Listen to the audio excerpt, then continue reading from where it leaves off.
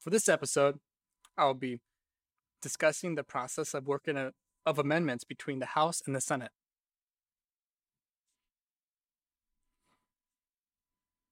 The House and the Senate must approve an identical version of a measure before it can be presented for the President's approval or veto.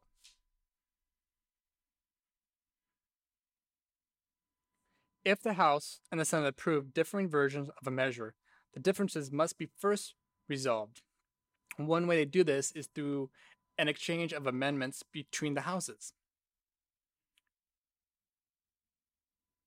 When the House or the Senate passes a measure, it is sent to the other chamber for further consideration. If the second chamber passes the measure with one or more amendments, it is then sent back to the originating chamber. In modern practice, the second chamber often substitutes its version of a measure as a single amendment to the measure as passed by the first chamber.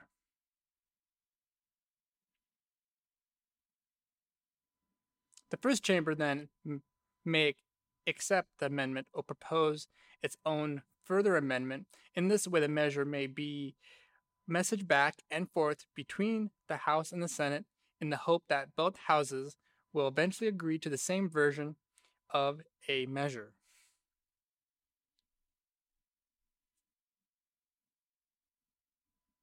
The House and the Senate may use this method in an attempt to resolve their differences in a variety of circumstances prior to a conference, instead of a conference or even a conference, as amendments in either true or technical disagreements. As an alternative to the conference, this procedure can be useful in a variety of circumstances, such as when the measure is not controversial or the differences between the House and the Senate are relatively small. It is also used occasionally when time pressures or other circumstances make the requirements for a formal conference undesirable. In addition, in recent Congresses, what is effectively a new legislative proposal has been considered in the form of an amendment between the houses. One procedural reason for proceeding this way is generally to expedite consideration of the proposal, particularly in the Senate, where the House an amendment, unlike a bill, can be called up without debate. In the House, the form of a legislative proposal would not significantly lengthen the time spent on the floor consideration.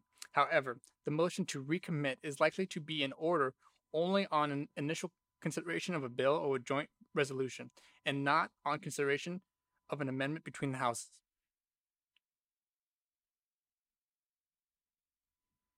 In an amendment exchange, when the House or the Senate considers an amendment of the other chamber, it is usually does not yet formally disagree to that amendment. At this stage, the House or the Senate may concur in the amendment, thus ending the process, or concur in the amendment with a further amendment of its own, proposing a new text to the other chamber.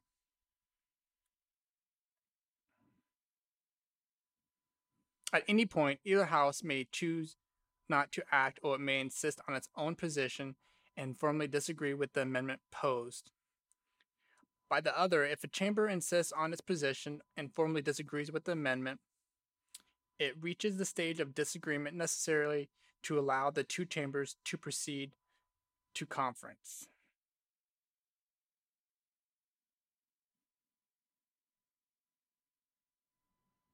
This procedure allows 2 degrees of amending.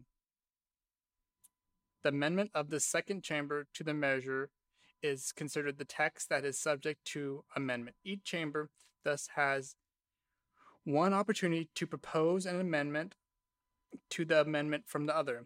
The House may extend the amendment exchange to another degree. However, by unanimous consent, a motion to suspend the rules or under the terms of a special rule reported by the Rules Committee. The Senate can extend the amendment exchange to another degree by unanimous consent, or if the House has already amended the text in the third degree by motion. Generally, the provisions of an amendment between the houses are the subject of informal negotiations. When the Senate passes a House bill with one or more amendments, it is messaged back to the House, where it is formally held at the Speaker's table. The bill may be referred to a committee at the Speaker's discretion, but this would be likely only if the Senate has included substantial matters in its amendment that would fall in the jurisdiction of a committee different from the one that considered the original matter in the bill.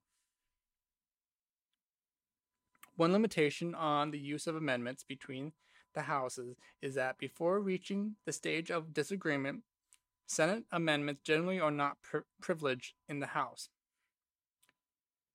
This means a member cannot interrupt the regular order of business to move that to the House, consider a measure with a Senate amendment if the subject of the amendment would normally need to be considered in committee of whole, generally matters related to appropriations, authorizations, or revenue. The only motion that can be made on the House floor at this stage is a motion to go to conference with the Senate if made at the direction of the committees with jurisdiction over the subject of the measure.